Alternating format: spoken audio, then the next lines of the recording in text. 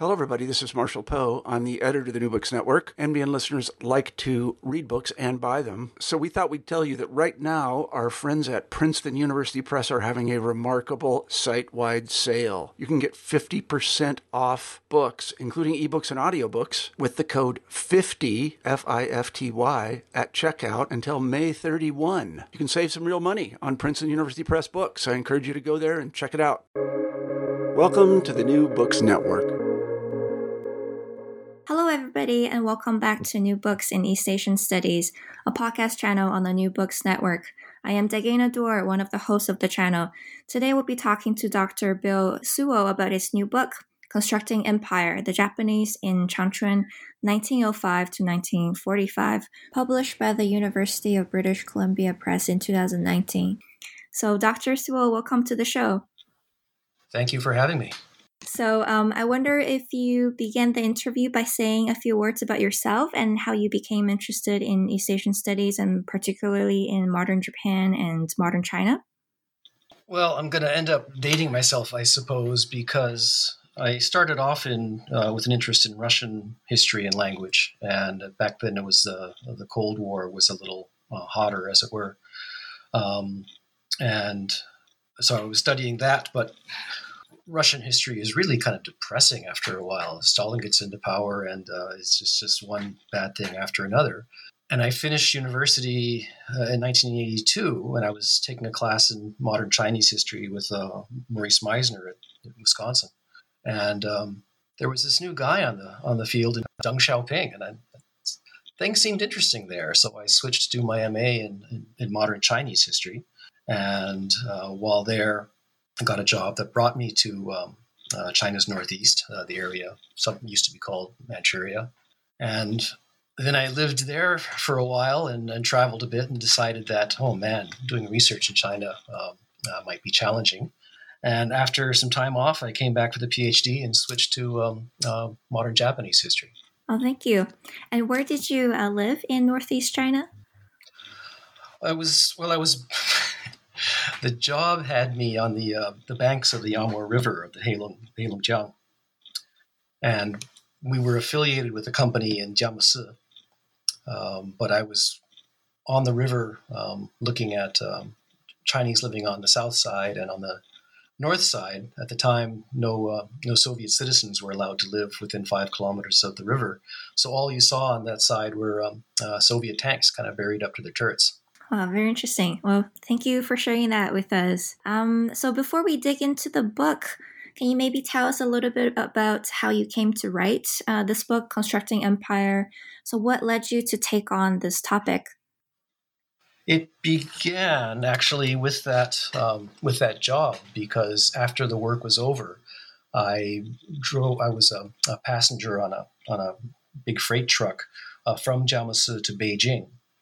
And we drove through all kinds of areas that hadn't opened yet, and so I had to hide my face at times. But we ended up driving through the city of Changchun, and I remember, one town after another looked more or less the same, and then we drove through this town, and it had really different architecture, and it was kind of stunning. And the truck drivers could tell me some things, but not much.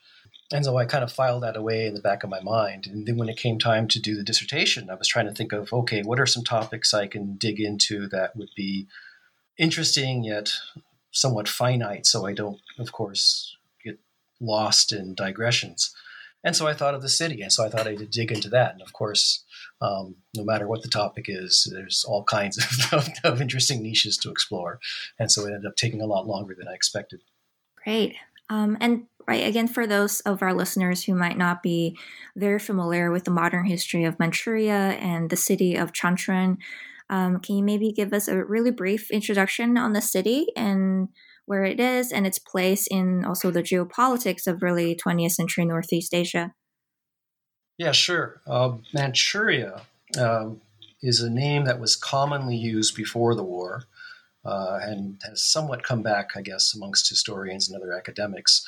The Chinese just call the area the Northeast because they're talking about the northeastern 3 provinces of China.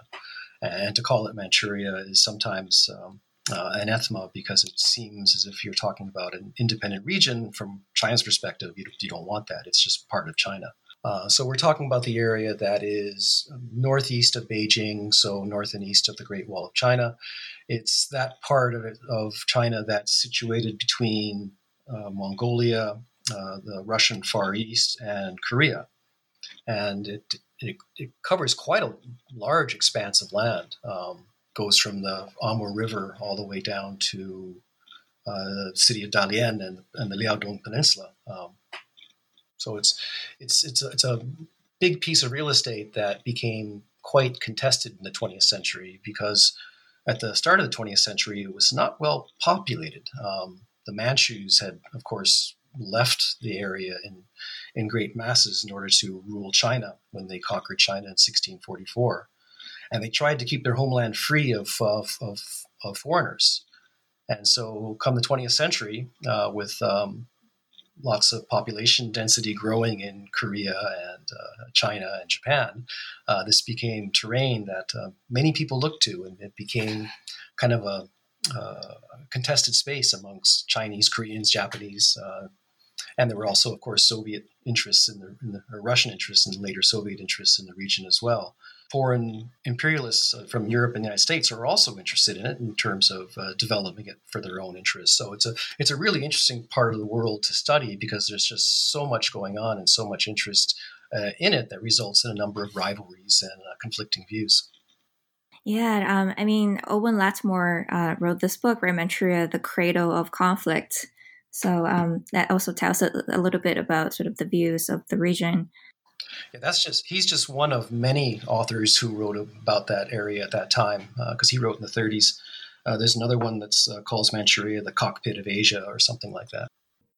So your book mostly focuses on civilian contributions to the construction of empire in Changchun, and you argue that studies on the Japanese empire often focus on elite decisions or actions, but the popular dimension must also be considered to fully grasp empire's nature.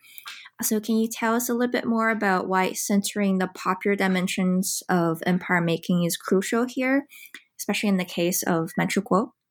Yeah, sure. The great man approach to history is one that should be put aside, and I'm not alone in saying that. Of course, the profession, the discipline of history, has lots of explorations of new and different angles. But in most of the books until recently focused on this influential man approach to history. So many of the books initially looked at the trials and travails of Henry Puyi, the last emperor, or of Ishiwara Kanji, one of the founders or the organizers of the Manchurian incident that resulted in Japan's takeover of the region, and those kinds of perspectives.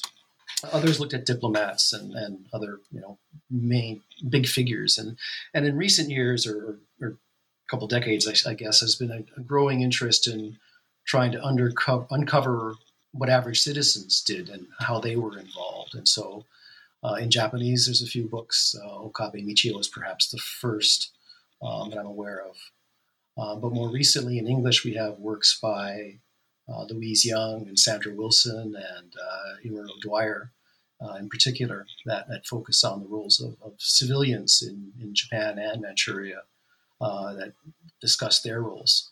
Speaking more broadly, though, it's also important because if you just look at the people at the top, it's easy to put the blame only on them, and then the responsibility for building empires can be dismissed by labeling it or by blaming a few rogue figures.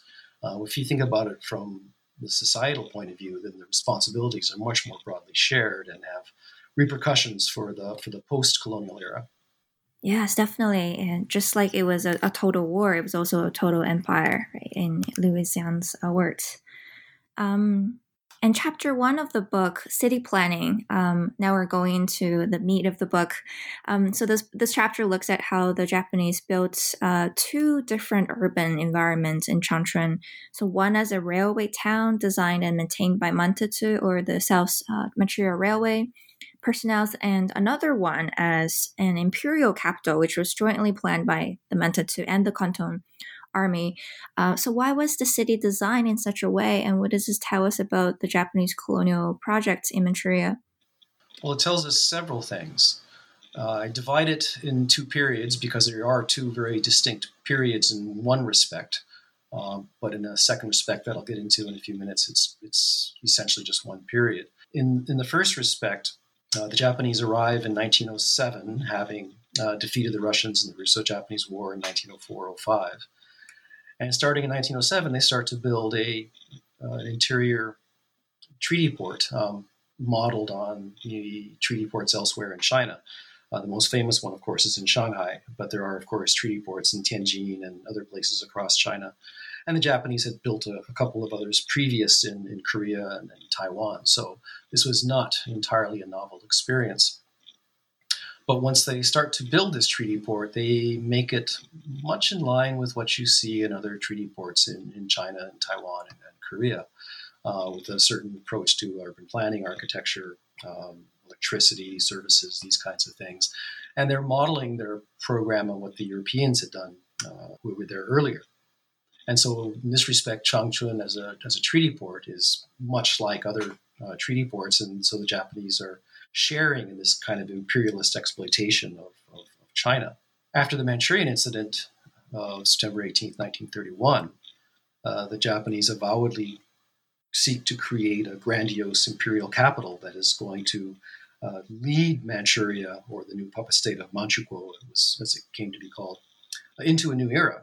And so they wanted something that was more appropriate. And so you get this grandiose architecture, you get these huge, broad boulevards that are lined with trees, you have large parks, you have power lines that are buried because they're deemed to be unsightful.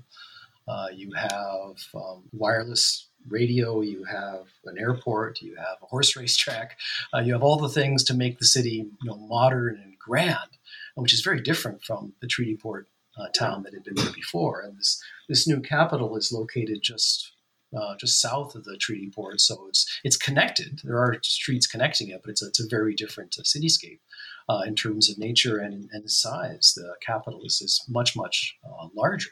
Now, the one way it's not different, though, is that both are designed, I think, to show Japanese authority and power. The first as a colonial power, and in the second stage as Japan, the leader and liberator of Asia, to use their perspective, to take China and Manchuria and later China and the rest of East Asia into a new era. And I don't think it succeeds, which we can get into perhaps more when we talk about the next chapter. But in terms of urban planning, it's the nature of using some Chinese tradition to harken back to that wisdom in terms of locating the palace in a certain place and new temples in certain areas. Is not as central and authentic as it was, say, in Beijing, in which they got their ideas from. So it's more the Japanese remain more committed to building a modern and intimidating city, I think, than the grandiose Pan-Asian capital that they were allegedly aspiring to build.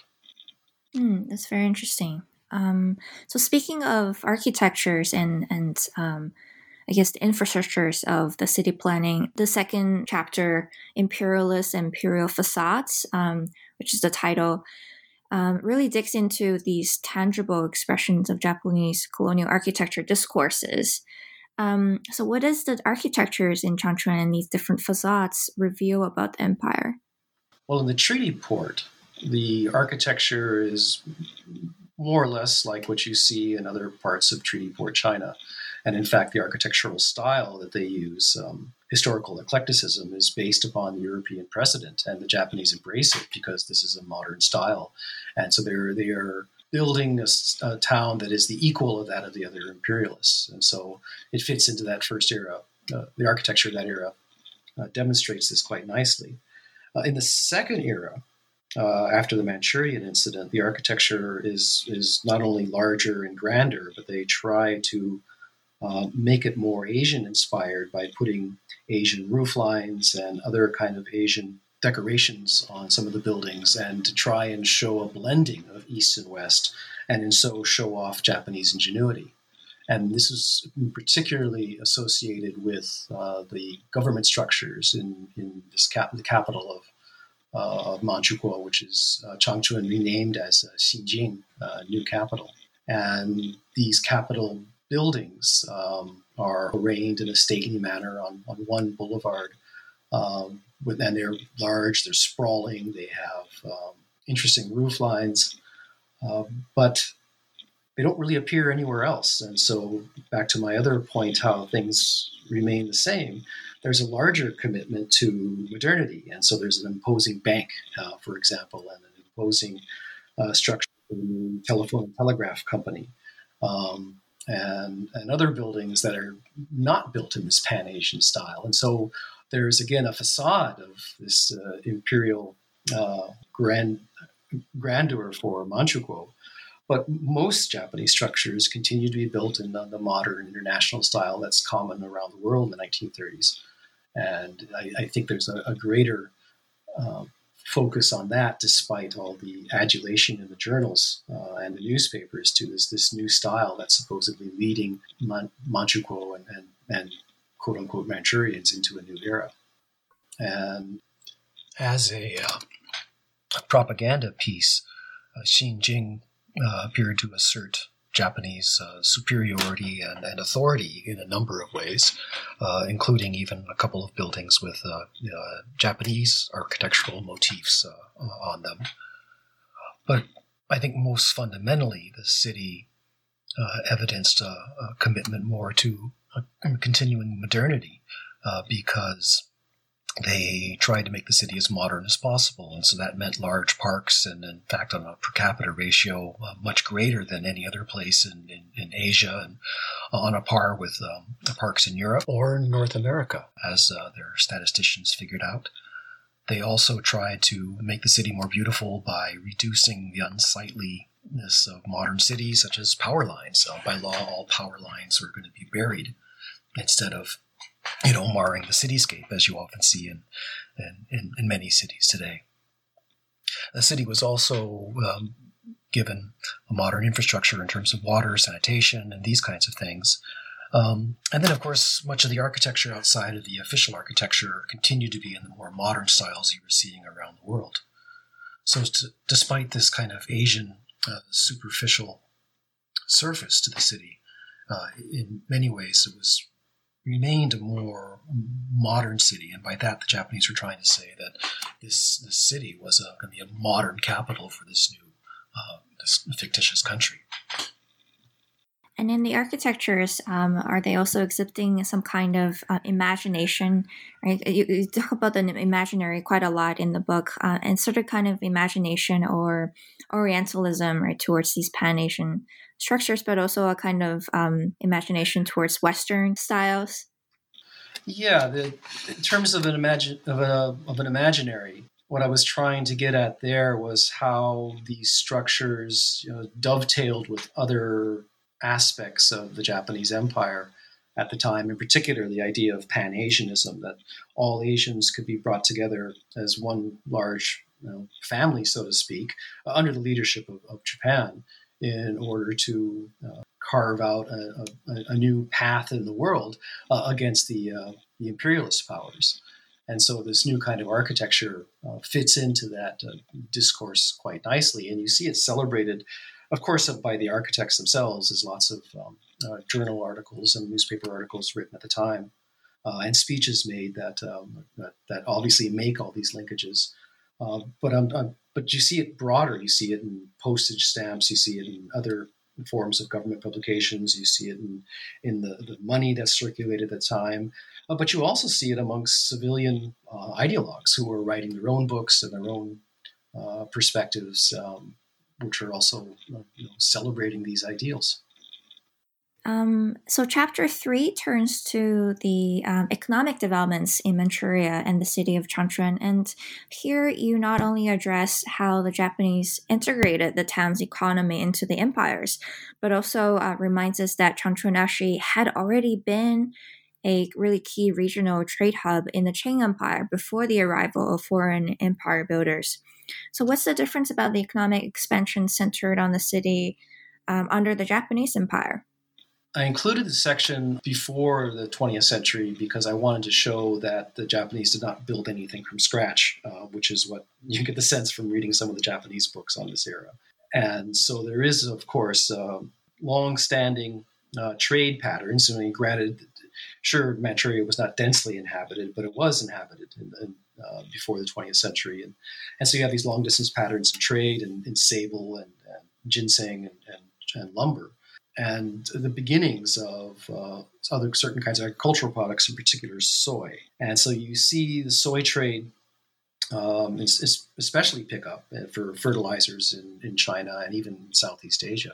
And so you have those patterns that the Japanese are able to exploit even more so once they come into the region in 1907. And they aid all of these, but especially soy, by building experimental farms to experiment with new soy varietals in order to increase production, by providing a growing railway infrastructure in order to transport the goods, in order to bring, and also to bring banking and other kinds of financial services in order to help really grow this trade, particularly for Japan's benefit, of course.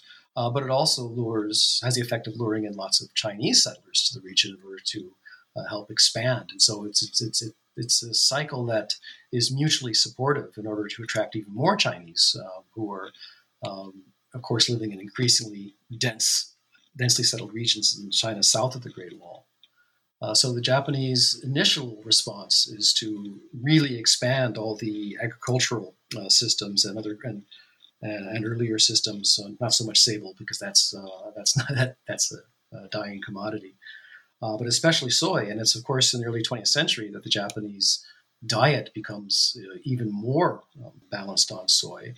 Tofu and soy sauce and these kinds of things were not as common in the Japanese diet before the 20th century, and Japanese or Manchurian soy products come to help support a growing industrializing workforce in Japan, as well as help support Japanese investments because soy is then exported around the world, and this is when the whole world begins turned on to soy and its potential uses.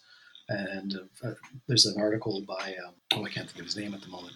It talks about how the importance of soy was, how Manchurian soy was something like 3/4 of the soy that could be found around the world in the early 20th century, or first third of the 20th century.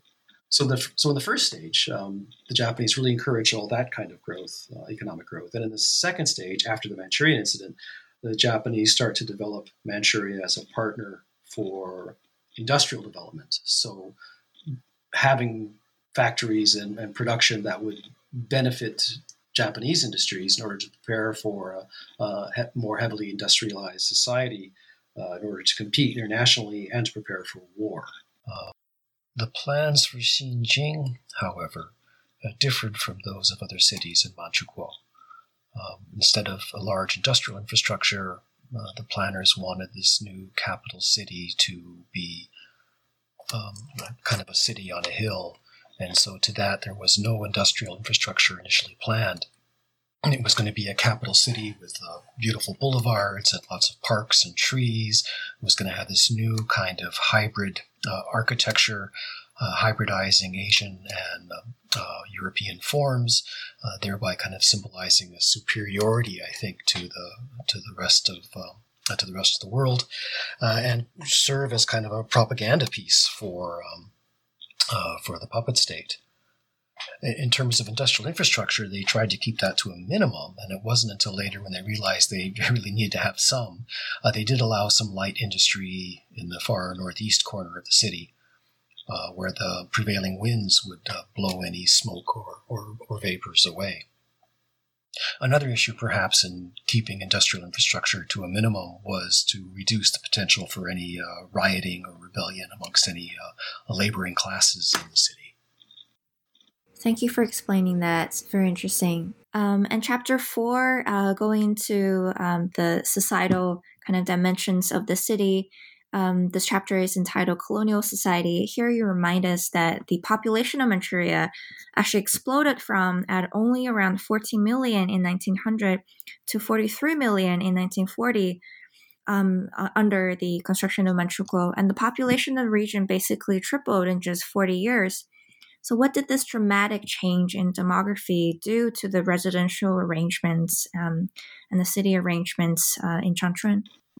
Well, the city grows pretty quickly as from a railway inland port to a quote unquote imperial capital. So yeah, the population increased dramatically over the first half of the 20th century. In Changchun, or Xinjing as it became after 1931, there was over 100,000 Japanese by 1940, and altogether there was more than 1 million Japanese in Manchuria by 1940, and that's just the civilians. That doesn't include all the soldiers and other people who were there.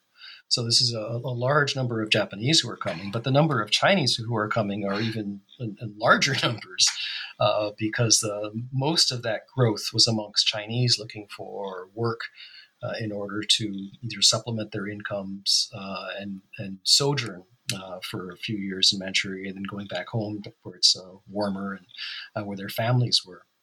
But it's not just Chinese and Japanese who are coming to this region. There's also a large number of Koreans who started coming to Manchuria, initially just right across the border into eastern Jilin province or eastern part of Manchuria. But eventually they continued to expand westward and found niches that they could develop agriculturally as well. There's a smaller population of Mongolians who I think actually decrease in number, but I haven't seen actual statistics on that. But I think many of them got pushed out and they kind of moved farther to the west and north. And as for the Manchus, they are also in declining numbers as well. So this region explodes in population, but it's primarily a Chinese settlement.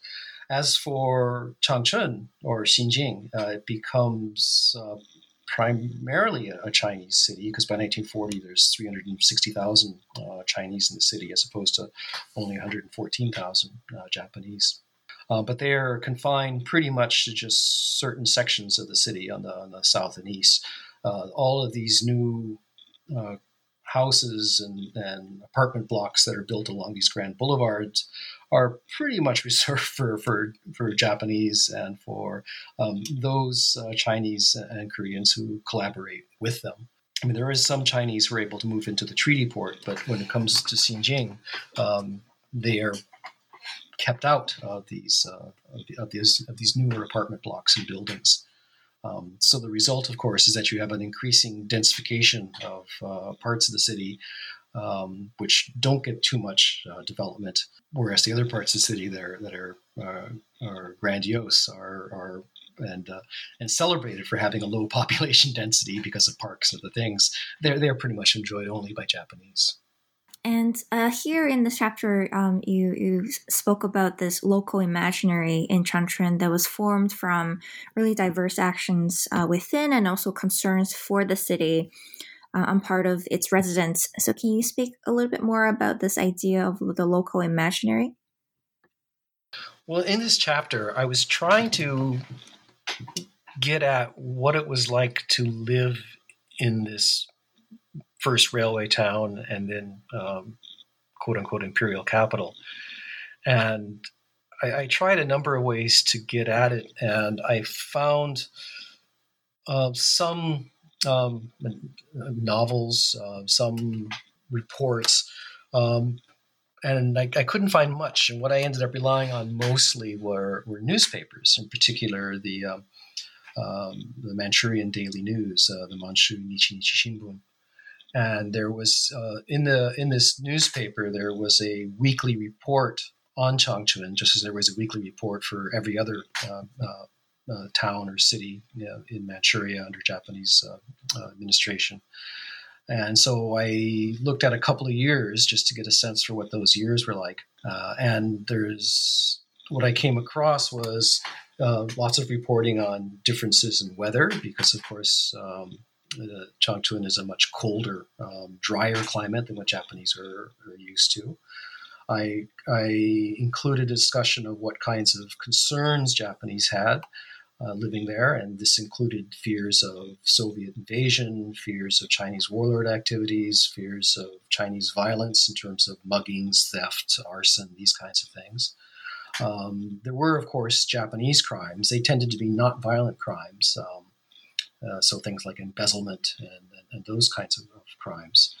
But then the language that was used, the Japanese tended to, the newspaper tended to resort to language using things like outrage and assault and much more blaming and critical of the Chinese, and that kind of makes sense if they're a small minority population yet supposedly in control of this much larger population, and it fits in with what Joshua Fogel and others have looked at in other treaty ports where the Japanese are. So they're anxious.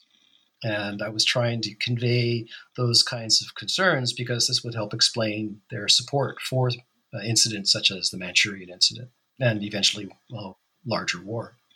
Yeah, and one of the ways that I guess the Japanese colonialists were trying to deal with this or these fears was the building of infrastructures, right? Like hospitals, schools, and also religious institutions, right? Can you maybe speak a little bit about these different things that they were building? Yeah, that's also there in the reports in the newspapers, because the language that the Japanese use to describe their activities in not just Xinjiang but across Manchuria is one of progress. And in fact, one of the South Manchuria Railway's publications that kept track of their efforts is called Reports on Progress. And you have a report on progress for a number of years that Japanese are there. And they call it progress because they see themselves as bringing civilization to this part of the world, which is why I think I write in the beginning of the book that the Japanese perceive their activities through a civilizational lens, because they're bringing infrastructure like hospitals and schools, electric power, sanitation, fresh water, all these kinds of concerns. In some respects, doing what the British say they're doing elsewhere in the world, but in a much larger way. I think if you compare Japanese imperialist activities to either the French in Indochina or the British in India or elsewhere. So yeah, this language of progress is something they can affirm and defend, which is also the flip side of the anxieties that they are living amongst. They are also trying to create something that is worth supporting and defending. And how often and how kind of frequent do the other residents of Manchukuo, the Chinese, the Korean, and even the Mongols, use these new infrastructure kind of places like hospitals and schools and religious institutions?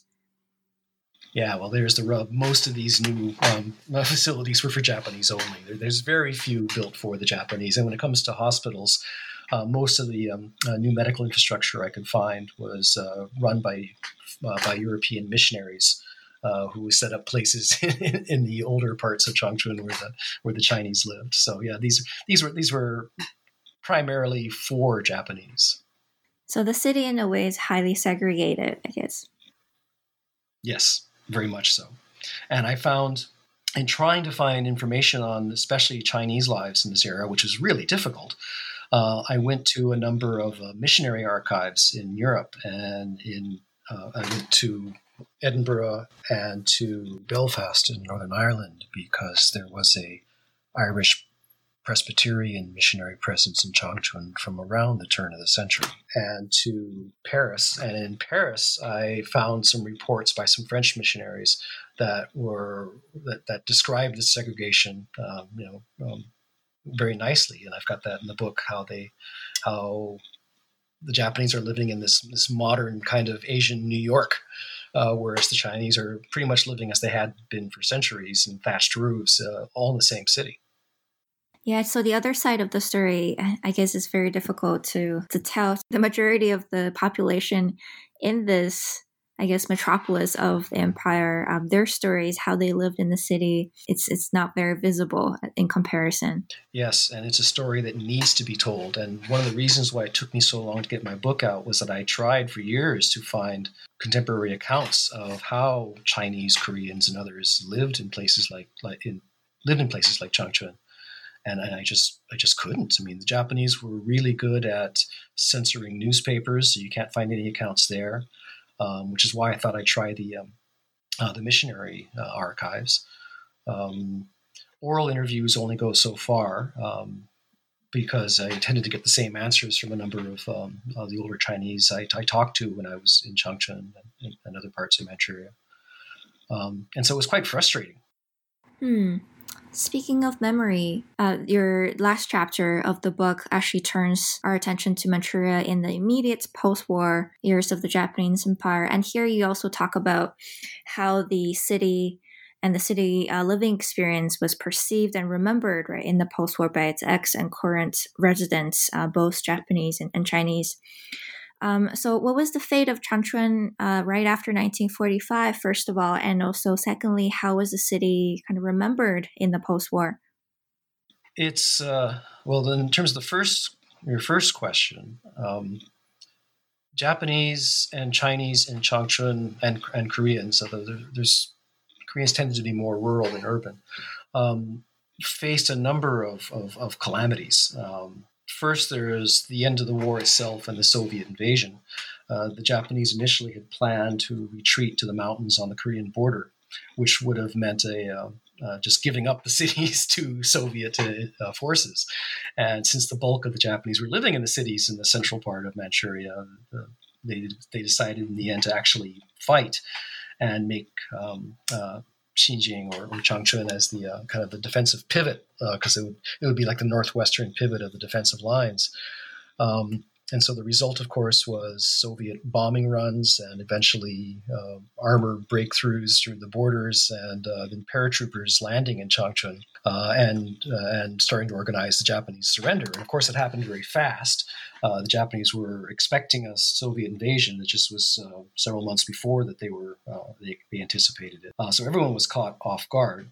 And there's all kinds of stories, of course, of Japanese trying to get to places like Changchun in order to get to the rail lines, in order to escape to either a ferry and back to Japan, or to get to Korea and escape. Chinese, of course, were less concerned about that. And in fact, I found evidence of uprisings in this capital at the very end of the war, and where some Chinese killed their Japanese officers and raised the flag of rebellion in the final days of the war. So they were quite happy, of course. But then afterwards, Changchun becomes a pawn in the Cold War, because eventually it is contested between Chinese communists and Chinese nationalists, and there's a brutal battle where Changchun is besieged. You have 100,000 people dead because of the siege, and the communists not allowing any food getting into there. And so when that's over, the communists take over and then continue on their march to win the Civil War. Most Japanese by then, but not all, were out, having escaped south just before the siege. Usually to the south and then by American ship back to Japan. But a number are stuck in Changchun or other parts of Manchuria and don't get back until the early 1950s. But that route home for those who do make it back is difficult, because they have to endure cholera, they have to endure the winter of 1945. It's impossible to get out. Most don't get out until 1946 and 47. And so they have to figure out new ways to survive in the era where your entire system had broken down. There's no more cash. You're fighting for your survival. There's Soviet troops that threaten to kill all the Japanese if there is any attacks against them. There is the fear of rape. There is the fear of Chinese communist guerrillas who do occupy the city where the nationalists get in. There's a lot going on that is quite scarring for many Japanese. And that's also part of the story, because sure, the Japanese remember Changchun or Xinjiang often with these visions of progress, of the things they did before the war.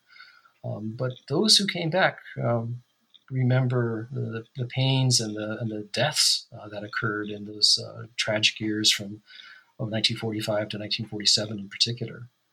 And then, of course, with some 600,000 Japanese are detained in the Soviet Union for various amounts of time after 1945 until through the 50s.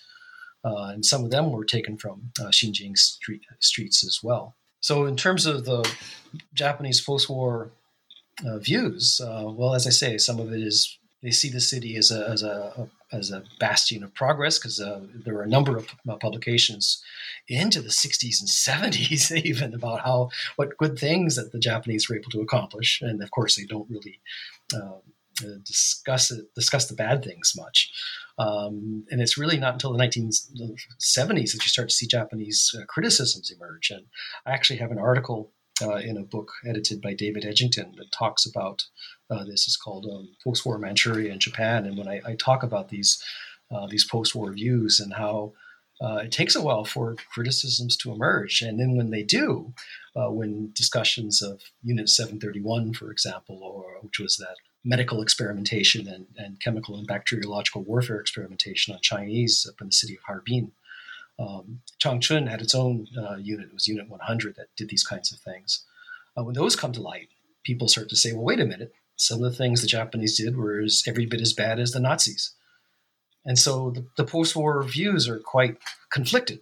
And one of the reasons for focusing this book on civilians is to bring this question to light. I mean, the experience included all of these things. Japanese could be said in some ways to have done some things that were progressive, but they also did things that were barbaric.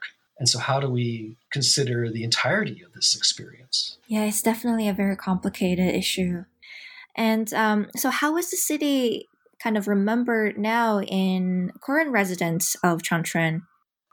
Well, last time I was there, I talked to Chinese in Changchun, and universally, you seem to get the same condemnation there as you get elsewhere in the Northeast, that the Japanese were barbarians. The Japanese devils did this, they did that. And you agree because there were awful things done by aspects of the Japanese army, elements of the Japanese army. And then I start to ask them about the built environment. And I would often get statements like, well, yeah, they did build some good buildings and they tend to last longer than what was built by the Chinese after 1945. They tended to be darker as well because they had smaller windows and things like that. So you do get a kind of a more ambivalent view if you can steer the conversation in that direction. And in the post-war era, when the Japanese have gone back to China, they refuse to pay any indemnity. But in order to facilitate better relations, there's been lots of Japanese overseas investment in China, particularly in infrastructure, in terms of water supply systems and transportation and these kinds of things, in order to try and reestablish some kind of relationship. Thank you for answering that. And there's one more question I'm kind of curious about is, do you also see a current kind of interest in the region in Northeast China by the Japanese government or by, say, private companies or corporations nowadays? By the Japanese government, I'd say no, unless you count the encouragement of this kind of overseas investment strategies. Amongst academics and the populace, though, yeah, if you go to any Japanese bookstore, you go to the history section, there's always a section on Manchuria, or so it seems. A lot of it, of course, is celebratory or reminiscent of how things used to be, and celebrating Mantetsu and things like that. Occasionally, there's NHK documentaries that talk about this era. But there's also been a kind of a surge in publications since 2000. There's been a couple of books and discussions in journals that become books. And there's even been some joint academic publications by Chinese and Japanese scholars that have been exploring this history. So yeah, there is interest amongst academics and in some of the population, but not by the government that I'm aware of. Thank you. Well, we've come to about 50 minutes already. I think we've taken up a lot of your time, and I really had a great time reading your book. But before we let you go, we have the final question for our, channel. Is can you maybe tell us a little bit about some of the projects that you're working on right now? Well, this year I actually have a sabbatical that started the first of the month. And I had planned to go back to Japan and perhaps elsewhere in Asia to do some research because I finished up several projects in the last few years and I wanted to get some new material. That's obviously not happening. So instead, I'm going to focus on one aspect of the book, which is to further explore the medical aspects, because sanitation, hygiene were big concerns of the Japanese, and in the era of COVID, it makes sense to revisit what I have here on the treaty port and look at the medical concerns of the treaty port. And I'm trying to develop an article on that right now. Very interesting. Well, thank you for sharing that with us. And I guess we can let you go. And thank you so much for taking your time to do this, to do the recording with us. And I look forward to your article and maybe your books coming out soon. Thank you. It's been my pleasure.